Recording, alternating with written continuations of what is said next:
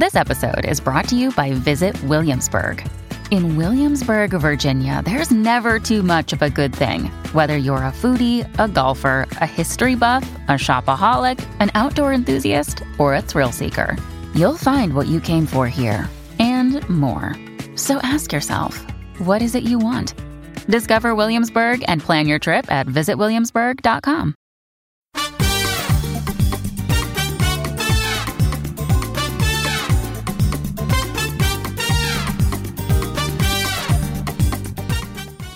This is the Get Booked Podcast, a weekly show for personalized reading recommendations. This is episode 237, and we are recording on June 23rd. I'm Amanda Nelson, and I'm here with Jen Northington, and we are coming to you from Book Riot. Welcome. Hello. That is all. Yeah, well, no, that's not true. I don't have nothing. We have a survey. We do have a survey. Yeah, let's talk about that. Well, you want to tell the people about the survey? So we are doing a reader survey in which you can tell us more about yourself and potentially win an e-reader. It'll only take a few minutes, and you can see the questions and giveaway details at bookriot.com/2020survey. So go fill that out, please, and thank you. We want to know more about you. I don't know why I sing like that so much. It's like, it's my inner John Ralphio. You know all those quizzes where you can find out what Parks and Rec character you are? I'm always like, I'm going to get John Ralphio. I know it. I know I'm going to get John Ralphio.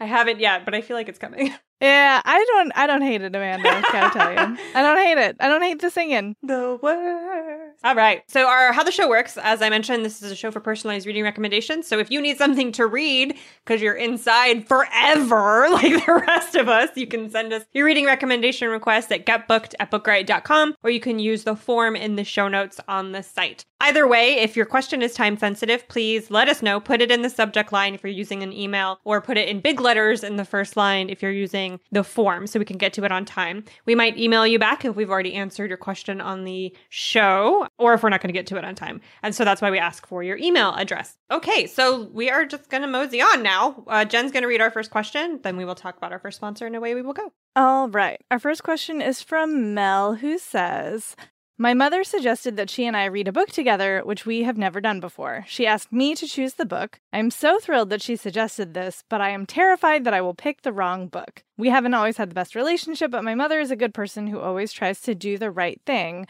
We just don't see eye to eye ever. She's conservative, I'm liberal. She's evangelical Christian, I'm agnostic. She is the wise and patient mother, I am the hot-headed daughter, etc. So I want to pick something that we will both enjoy that won't cause too much friction between us. Her suggestion was in response to some posts I made on social media regarding the recent protests of the murder of George Floyd. So I would like the book to be by a Black author and to address racism directly in some way. We are both white, FYI. Fiction and nonfiction are both okay. My mom loves biographies and autobiographies. A biography of a Christian would be a huge bonus. I think she would really enjoy something like that. All right, let's take a break for a sponsor. Today's episode is brought to you by Bloom Books. Diana Dixon has a busy summer and no time for tall, gorgeous hockey player Shane's shenanigans. Because you know what? If they shenan once, they'll shenan again. So she thinks she knows exactly who he is when he moves into her apartment building, but turns out Shane's sick of hookups and tired of being on the rebound after his long-term girlfriend called it quits. But when his ex comes back into the picture, he needs a plan. And who better to play his new girlfriend than his sassy new neighbor? So a fake relationship might be perfect for Diana's own ex issues, but Diana is used to living by the rules. Will she learn that when it comes to love, rules are meant to be broken? Make sure to check out The Dixon Rule by Elle Kennedy. Elle Kennedy is a New York Times and USA Today bestselling author with over 1 million copies of her books sold. So this is going to be another banger, y'all. Make sure to check it out. And thanks again to Bloom Books for sponsoring this episode. Today's episode is brought to you by Avid Reader Press. So this next book is a really fun sounding mashup of different genres. There's a little time travel, a little romance, a little spy thriller action going on. So, in the near future, a civil servant is offered the salary of her dreams and is shortly afterward told what project she'll be working on. A recently established government ministry is gathering quote-unquote expats from across history to establish whether time travel is feasible for the body, but also for the fabric of space-time. This is an exquisitely original and feverishly fun fusion of genres and ideas. The Ministry of Time by Kalyan Bradley asks, what does it mean to defy history when history is living in your house? Kalyan Bradley's answer is a blazing, unforgettable testament to what we owe each other in a changing world. It kind of gives Outlander meets Cloud Atlas, or If the Time Traveler's Wife was written by Sally Rooney or Colson Whitehead. Make sure to check out The Ministry of Time by Kalyan Bradley. And thanks again to Avid Reader Press for sponsoring this episode. Okay, so a book to read with mom, maybe a biography of a Christian. I'm just going to keep talking. Mm-hmm. I picked Motherhood So White by Nefertiti Austin, which is a memoir about, being a mom, which I was like, oh, that would be an interesting book for a mother-daughter book club. And Nefertiti Austin decided that even though she was single, she wanted to adopt a Black baby boy out of the foster care system. Like, she knew very specifically what she wanted to do and why. And then when she started looking into it and talking to her friends and family about it and undergoing all of the prep you have to do to become a foster parent who is headed to adoption, she encountered all of these roadblocks and obstacles and all of this skepticism from various people in her lives, a lot of which was about her being single, a lot of which was about her being Black, a lot of which was about her wanting to adopt a Black baby. And there are all of these different things going on. And she has a very real faith and a very interesting story. And she just talks so matter-of-factly about this experience and about all of these historical, cultural, social issues that became, like I said, roadblocks and obstacles to her fulfilling this dream of becoming a mother. And I think that perhaps it's possible that in this particular context, it may be easier to talk about some of these issues of systemic racism and, the effects of the slavery system on current day politics and social things. And, she is such a relatable and warm and interesting narrator. And I think that might be a great open door for discussion about some of these issues that are, not necessarily related to motherhood in the news right now, but they're all interconnected. So again, that's Motherhood So White by Nefertiti Austin.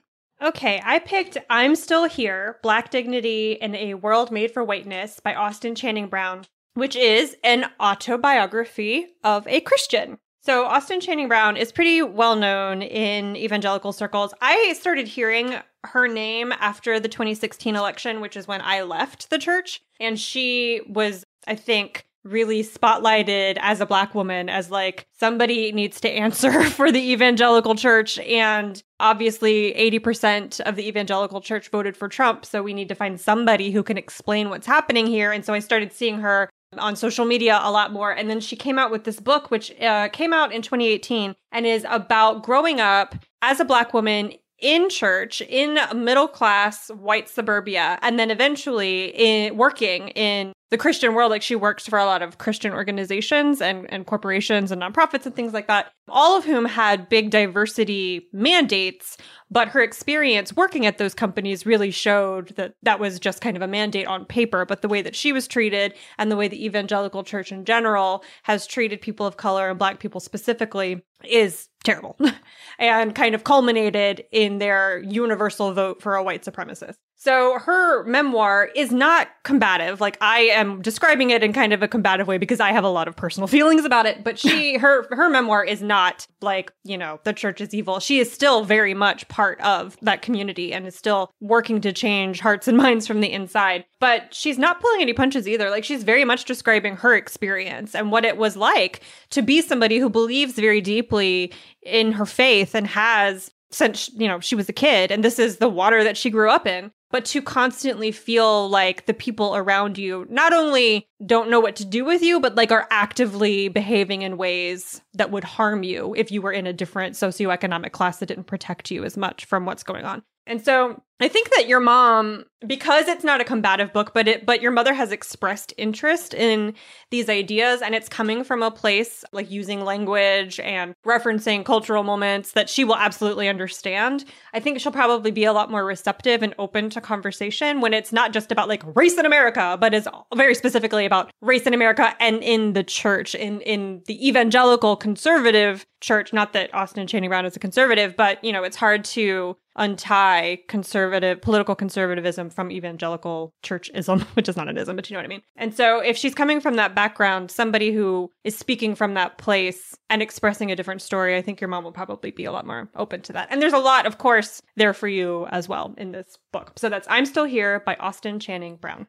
Okay. Question 2 is from Reagan, who says, I've always been an obsessive reader, but after certain current events, I realized that I read a lot of books by white authors. I want to find more books by authors of color. I don't want books that focus too heavily on racism. I already have quite a few on my TBR pile. My guilty pleasures include mystery, romance, and historical fiction. Okay, Jen, what you got? I am so excited to recommend Girl Gone Viral by Alicia Rai, which, standard get booked style, is the second book in the series, but you don't have to have read the first one, but you should. But this one is so great. And it is about a former model, now investor heroine, trigger warning, for an abusive parent. She has a very controlling father who emotionally entangled her in all kinds of terrible ways.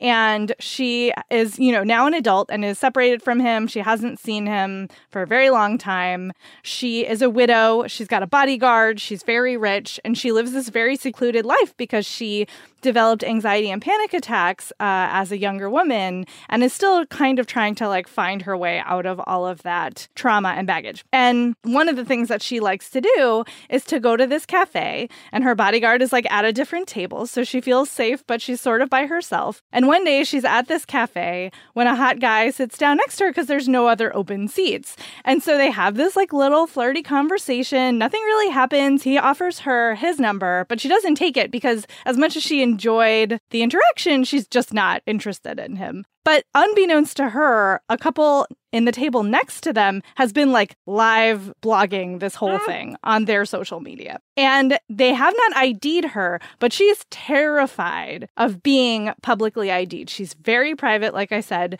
She doesn't want anybody to know where she lives or what she's doing with herself. She has she's now eating the way she wants to eat and has the body she wants to have, but it's a very different body from when she was a model. So she doesn't want to have to have people talking about her appearance. There's all kinds of reasons why this is very upsetting to her. And her bodyguard, who is our hero, is amazing. He is an Indian American man who's also a war vet who has been struggling with PTSD.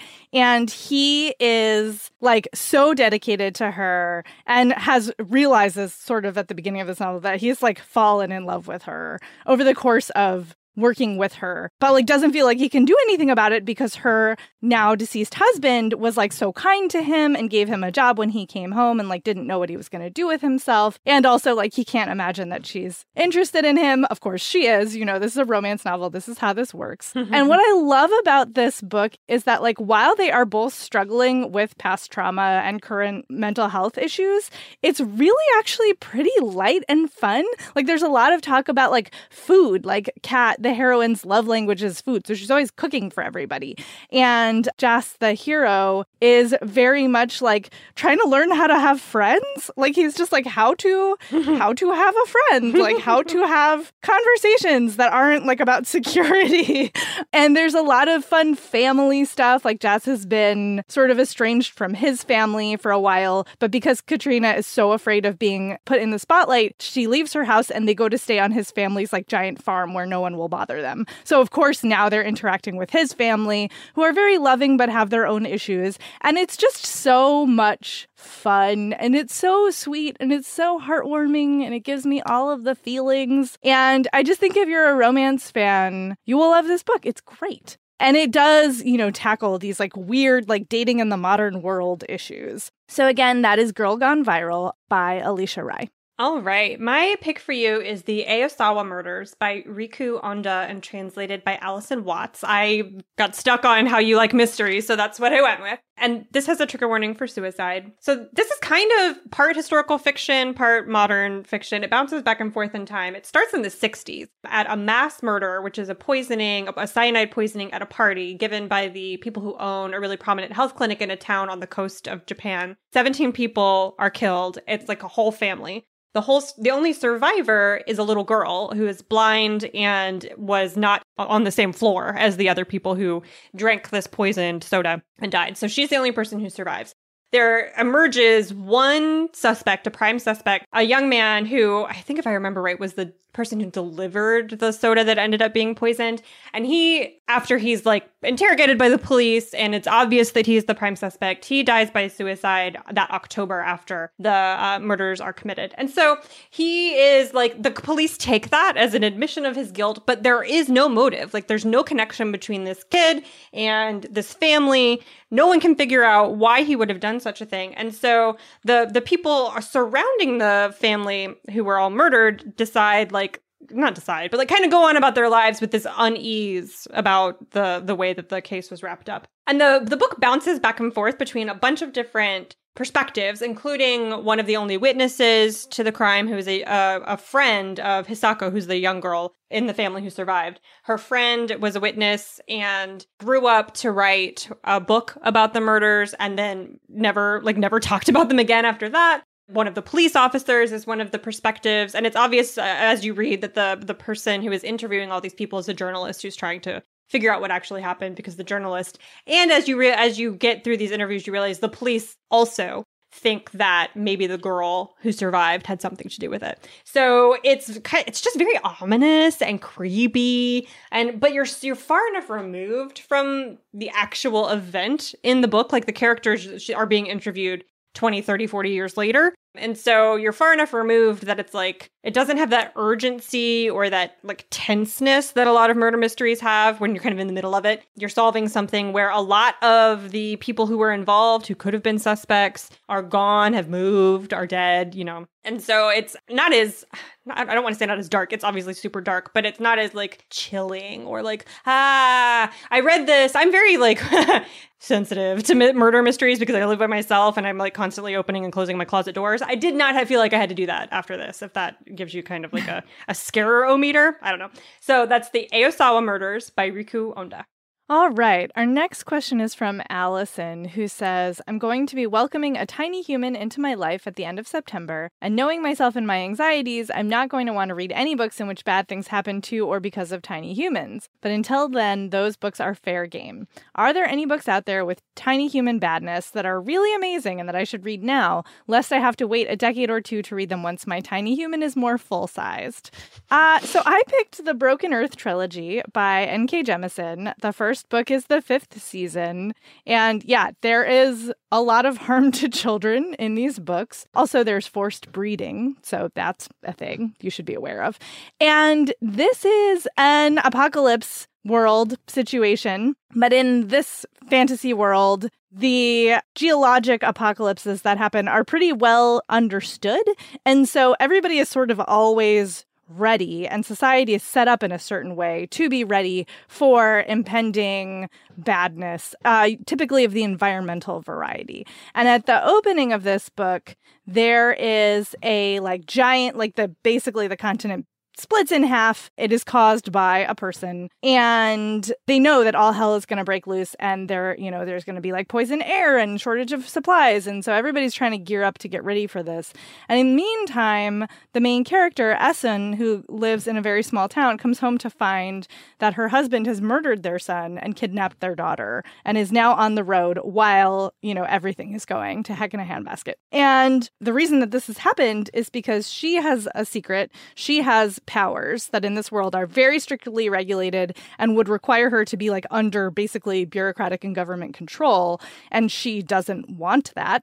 And her son has manifested these powers, and that is why her husband has killed their son. And so she goes on the road to track them down and find her daughter and revenge, in other words. That's it. I think there's like no other way to say it. And you also go back and forth in time to learn more about the society and like what has happened and why a person has caused this catastrophic geological event. And it is so good. Like, this series is so freaking good. Every single book in it has won. It was the Nebula, right? Or the Hugos. Ugh, I get it mixed up. Anyway, every single book of this series has won an award, and it's like a groundbreaking, like, this is the first time that a trilogy has won that award for every single book. And that is, like, you can tell that's how good it is. It is so freaking good. The characters are so amazing. The world building is so fascinating and thought out and incredible. And it's just like going to stick with you forever. But there is so much harm to children. So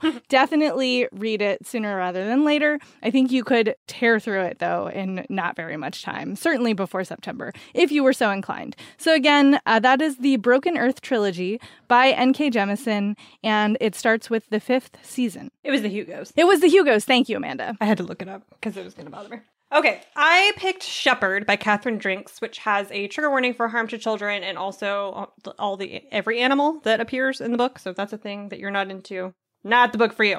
Also, I recorded an episode of The Hansel about this before this question was asked, but it's so perfect that I'm going to recommend it here. Anyway, so Shepherd is about harm to and also harm by one particular child. His name is Tom. He is a poacher from Suffolk in the UK. And this takes place during settler Australia, so like the 1800s, I think. And he's caught, when he's 12, he's caught poaching and is sent to Australia, to New South Wales to serve out his term, which is like a life sentence of labor. And he's placed on a ranch and is sentenced to be a shepherd. And he's in a hut, which is like several miles away from the main body of the ranch, in a shepherd's hut with 2 other men who are, in charge of all of these sheep, and that's their job. The problem is that one of the adults who he's placed with in this hut is a complete sociopath. And the 2, Tom and the other man who live in the hut, slowly start to realize that their lives are in danger. And this all happens before the book opens. And they get an opportunity once they realize that this guy, his name is Dan,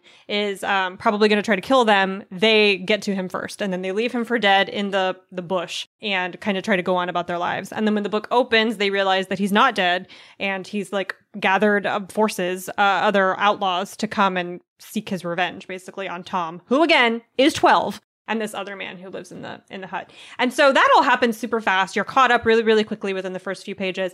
And then from then on, it's just a chase, like a heist kind of chase novel. And Tom goes on the run into the bush and Dan goes after him. And it's so fascinating because Tom, as a poacher, has a lot of skills, even though he was caught, but he was kind of caught on purpose, but that's like a backstory. He has a lot of skills and a lot of ability to hide in the bush and also survive, but he's not used to being the hunted one. He's always used to like doing the hunting. So he goes back and forth between fleeing from this man who's trying to kill him and kind of trying to go on the offensive to save his own life. And it's very violent. There's a lot of hunting. Like the harm to animals comes both from hunting and also from like purposeful torture of the animals to try to get Tom to come out and all of this stuff. But Tom himself is pretty ruthless, and he's doing all of this, of course, in defense of his own life. But when it comes time to like face down this guy who's chasing him through the Australian wilderness, he is equally violent. So if you want a big dose of like how bad can a kid be, but also all the bad things that can happen to a kid, all of that in one character in this book. And like he's 12. I've seen some people try to describe it as YA because the author historically writes a lot of YA and the kid is 12, but this is not a young adult. Like this is not coming of age. He's not here to like figure out who he is. He's here to not get murdered in a really gruesome way in the outback. So that's that. So that's Shepherd by Catherine Drinks. Indeed.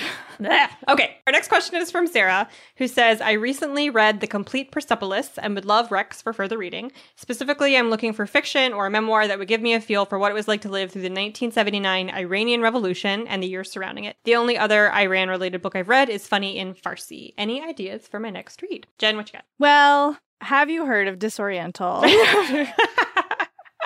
Okay, I have picked a different book, but like, side note, read Disoriental by Nagar Javadi, translated by Tina Cover. Now I will talk about my actual pick, which is Things I've Been Silent About by Azar Nafizi, which is, I had no idea this book existed, weirdly, before I was poking around to answer this question. I've read Nafizi's other work. I mean, reading Lolita in Tehran is obviously a classic. Mm-hmm. she also wrote a book about the classics and like how they're taught in America, which was very interesting. But this is a memoir that is much more personal. And I've just started reading it. It's really interesting. It's beautifully written, which I am not surprised about. And it is about growing up in Iran and her sort of family situation. And it is very personal in that, you know, her mother was like very always storytelling and always manipulating, you know, their history and her own life and retelling it in these ways that served her purposes. And so Azar grew up like not really knowing what was actually true. And then her father started having affairs at a certain point and like sort of drew her into knowing about that and like being involved in the situation. Yeah. So like really complicated and, you know, difficult childhood. But also her father, you know, gave her a love of reading and like they had a very special bond over the books and classics that he would read to them. And then her mother was actually in government in Iran. And so, you know, her family was very affected both by their own, you know, internal family dynamics and then the revolutionary dynamics of Iran around them. So this is like really a deep dive into family life in Iran in the context of those political revolutions. And yeah, it's super interesting. And I've read her other works and I like, she is really sort of just opening up the doors. And she says in the introduction, you know, this is not something that her family or that like a lot of people in her, you know, culture and society as she understands it are willing to do. Like they're not willing to be this honest about these sort of family secrets and family dynamics. So it's kind of a big deal for her that she wrote this book. And I think it's, I mean, like I said, I just started it, but I'm very drawn in. It's very powerful so far. And I really do love, this is the kind of book that I love seeing because it has connections, obviously, to the broader political and historical context of a country, but it is so personal. And it's so, especially when it's well done, it can be so powerful to read and to give you that feeling of like everyday life in these situations. So again, that's Things I've Been Silent About by Azar Nafizi. Okay, I picked The Immortals of Tehran by Alireza Taheri Aragi, and this comes with a trigger warning for suicide. This is an epic, I think it's 400, 500 pages, family saga with some like magical realism elements that starts right after World War II and goes up through the revolution. And the main character is a boy named Ahmad. He's a boy when the book opens, and you follow him through his adulthood. And in the very first few pages, he's woken up on the day of his sister's wedding. His father is missing, and then when he is found, his father dies by suicide in front of the boy. And so Ahmad goes mute for much of the book. He doesn't speak, and he uses instead his voice to write poetry, and he can like mouth the words, so he can communicate with characters around him, but his voice is just like not coming out. And so after this obviously really terrible, traumatic event in his life, his grandfather explains to him that the family, like tells him stories about his family's history, and then explains that his family is under some kind of curse. It's a curse that involves cats, which sounds ridiculous when I say it, but the book is so well written that like you're absolutely there. Like, yes, obviously someone has cursed this family, and it is because of the cats. That makes absolute sense. And so Ahmad is like, maybe no to that idea, maybe no to the curse, maybe not so much. But he does spend a lot of his life like being real nice to cats, just in case, and like tiptoeing around them.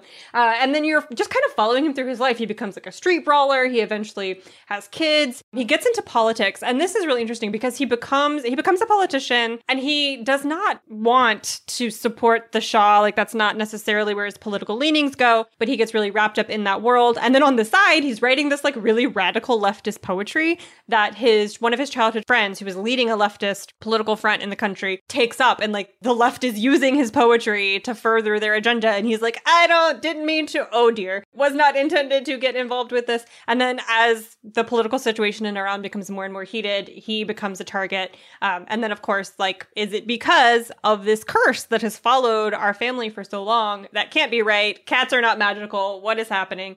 And then you are just kind of following his family and the story of Iran and the revolution and how like the events leading up to it and the events immediately after it, told through this family's really like kind of epic saga. So if you like, the whole time I was reading it, I was reminded of 100 Years of Solitude, like that kind of multi-generational history of a people told through this like one family and all of its shenanigans. I think if you like that, then you will really like this. So that's The Immortals of Tehran by Alireza Tahari Aragi. Okay, let us take another sponsor break. Today's episode is brought to you by Gallery Books. So Anna Green thought she was marrying Liam West for access to subsidized family housing while at UCLA, which is an interesting reason to marry someone, but in this economy. So anyway, she signed divorce papers when the graduation caps were tossed, and she thought she was done. She wasn't. 3 years later, Anna is a starving artist living paycheck to paycheck while West is a Stanford professor. Now, he is part of a conglomerate. His family owns this mega grocery store chain. He's not interested in working for them, but he is interested in those greenbacks, honey, that come in the form of a $100 million inheritance. To get it, he has to be married for 5 years. That's where our girl Anna comes back into play. So the two will fake a marriage, but as he gets to know her and gets to appreciate the feisty, foul-mouthed, paint-splattered girl that she is, he'll begin to wonder if the money is worth the love of his life. Pick up The Paradise Problem by Christina Lauren to find out if it is. And thanks again to Gallery Books for sponsoring this episode. Today's episode is brought to you by Flatiron Books, publisher of 888 Love and the Divine Burden of Numbers by Abraham Chang. So this is an interesting love story. It's great for fans of Tomorrow and Tomorrow and Tomorrow and High Fidelity. It's set in the mid-90s at NYU, and it follows young Wang, who has gotten the advice of love through Chinese numerology from his uncle. So he believes that he will have 7 great loves in his life, and then he meets Irena in 95, and she's like the best. She's brilliant, charismatic, quick-witted, funny. They fall in love. But the thing is, she's number 6. So if he is to have 7 great loves, does that mean his time with Irena is going to come to an end? So this is a love letter to Western pop culture, Eastern traditions, and being a first-generation New Yorker. Make sure to check it out. And thanks again to Flatiron Books, publisher of 888 Love and the Divine Burden of Numbers by Abraham Chang, for sponsoring this episode. Our next question is from Danielle, who says, like a lot of people during the COVID crisis, I'm having a lot of trouble focusing on reading. I found that the only things I've been able to enjoy and finish are urban/contemporary fantasy books that feature humor and or romance. So far, I've read works by Ilona Andrews, Kate Bishop, and Rainbow Rowell. Obviously, these authors are all white. I'd like to find works in this vein by authors of color, especially BIPOC authors, and I figured you guys would have recommendations. Works by Rebecca Roanhorse, Daniel Jose Older, and Nalini Singh are all already on my TBR. Okay, well, first of all, love the authors on your TBR. Like, you should read those. Mm-hmm. Definitely read those.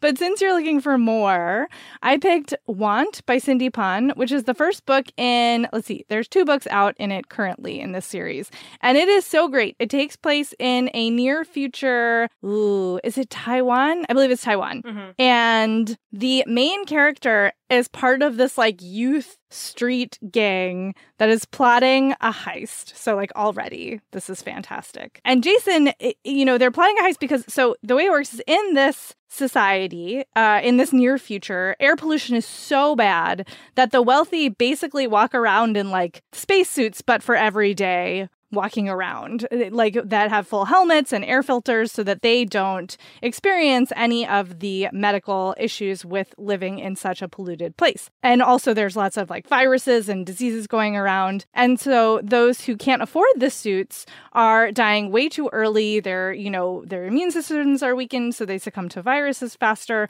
They're also developing all kinds of medical problems because of the pollution. And Jason has grown up in, the poorer echelons of society, society and has lost basically everybody in his life. His mother has died. And he's like, I want to change things. And so he and all of his like ragtag friends decide to infiltrate the corporation that makes the suits. And they like find out that instead of actually working to like fix the problem, this company actually might be suppressing legislation that would help solve the pollution issues so that they continue making money off of these suits. And there is a romantic subplot that Jason finds himself falling for the daughter of the, CEO of the corporation, but can he trust her? But maybe she's like against what her father's doing. Who knows? And it's like such a beautiful found family story. And I think it has a lot in common with, the books that you've already read and love. And I think you'll really get into it. I just loved it so much. These characters are fantastic. And the storyline is very satisfying. So again, that is Want by Cindy Pon. Okay, I picked Cast in Shadow by Michelle Segarra, which is the first book in the Chronicles of Elantra series. Michelle Segarra is a Canadian-Japanese author, and this is urban fantasy. It's not so heavy on the romance so much, but it's pretty funny. So the main character's name is Kaylin. Oh, sorry, this is a trigger warning for harm to children, which is like all my accidental terrible theme, right? Like just my bad. So Kaylin is the main character, and she grew up in this city called Nightshade, and she like wakes up one morning to have she finds all these markings on her body, on her arms and her legs, and that a bunch of kids who she knows also have on their bodies are identical.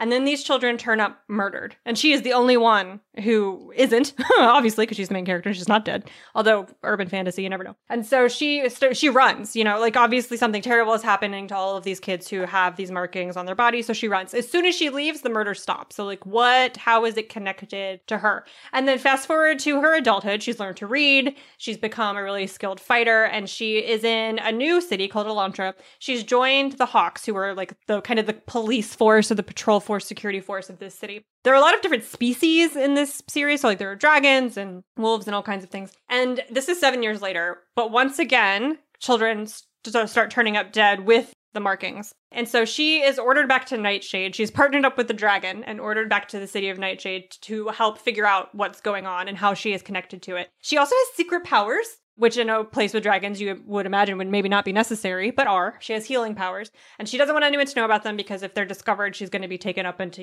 like the Empire's bureaucracy because her powers are really sought after and all that. So they're secret. And so she doesn't know who she can trust with like the truth about herself, what it has to do with these ritual killings of children. She doesn't really get along with like her new partners in this mystery. So she has to figure out how to juggle all of those things, all against this backdrop of these really huge, complicated, and complex magical cities. So there are, of course, more books in the series if you like the first one. So that's Cast in Shadow by Michelle Segarra. Our next question is from Gigi, who says, lately I found myself reading books that are on the darker side, and while I appreciate a tearjerker, I'm looking for more lighthearted and fabulous reads. I want a book that makes me laugh, cry, and fall in love with the main love interest. I really enjoy books of extravagance and/or books with relatable female characters. It's been hard for me to find a chick-lit novel with some depth. A few references to help you pick are shows like Sex and the City and The Bold Type, as well as books like Bridget Jones's Diary, and even one of my favorite fabulous reads, Crazy Rich Asians. Okay, Jen, what you got?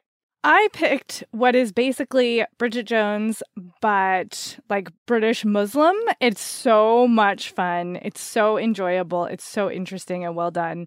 It's Sophia Khan is Not Obliged by Aisha Malik. It does come with trigger warnings for racism and religious intolerance. And I will say that similar to Bridget Jones, which I think was just like a thing for a while, and I'm glad it's not as prevalent anymore, but especially in chick lit, like there's a lot of internalized like fat shaming, like, oh, I need to lose 10 pounds like all the time. You're just like, oh, stop it already.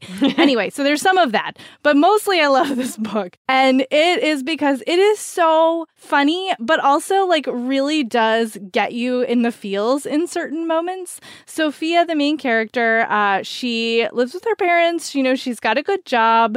She's pretty happy, but like a lot of her sister's getting married.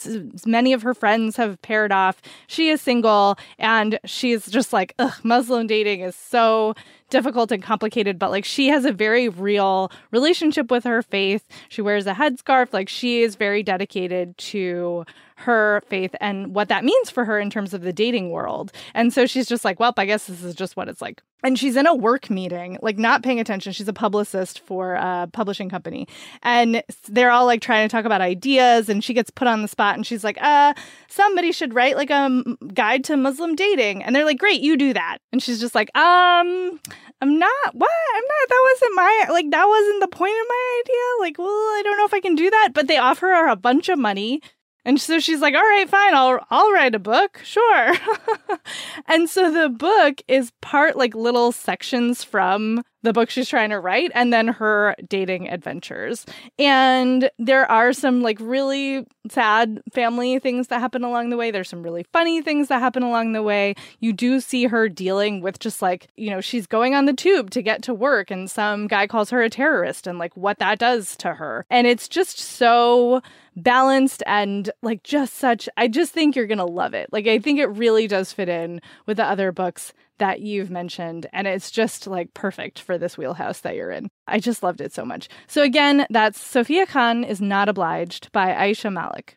Alrighty, I picked The Lost for Words Bookshop by Stephanie Butland, which has a trigger warning for child abuse. This is such a heartwarming. I feel like it's a pretty good Bridget Jones' Diary comp, even though it's not as like soapy, but it's just as, I don't know, like fun, and the side characters are hilarious, and there's romance and all of that kind of stuff. So Loveday Cardew, which is the best name for a person in the world. Loveday is the main character, and she's, I think, in her mid to late 20s. She works in a little bookshop called the Lost for Words Bookshop, obviously, where she has worked since she was a teenager. She's a very isolated person. She doesn't have a lot of friends. She has a tiny little apartment that she stays in by herself, and she's like very grumpy and has a lot of tattoos, like tattooed punk with a heart of gold. That kind of, is that a trope? I don't know. I think it kind of is.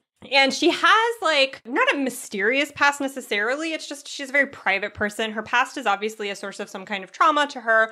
And so she doesn't talk about it a lot. The owner of the bookstore's name is Archie. I love him so much. He's like an older gentleman who has been on a lot of international adventures. He reminds me of Teddy Roosevelt, both physically and in like his whole thing. Like, I'm going on a safari, good day, and he's like very blustery. He loves this girl so much, and their relationship is very father-daughter. It seems very healing and restorative to both of them. It's adorable. Okay, so that's the backstory. And then a poet and magician fellow starts visiting the bookstore and talking up Loveday because he's, returning a lost book or something like that. And she is trying to decide, like, I'm interested in this man, and he's like inviting me to open mic nights. And she has dated in the past. It's not like she's a total recluse, but they've not ended in ways that she wanted. And so she kind of doesn't know if there's like a point, And do I want to get close to this person? But he's very charming and he's a magician. So like maybe this could be entertaining. So she starts kind of venturing out of her shell to go socialize. But then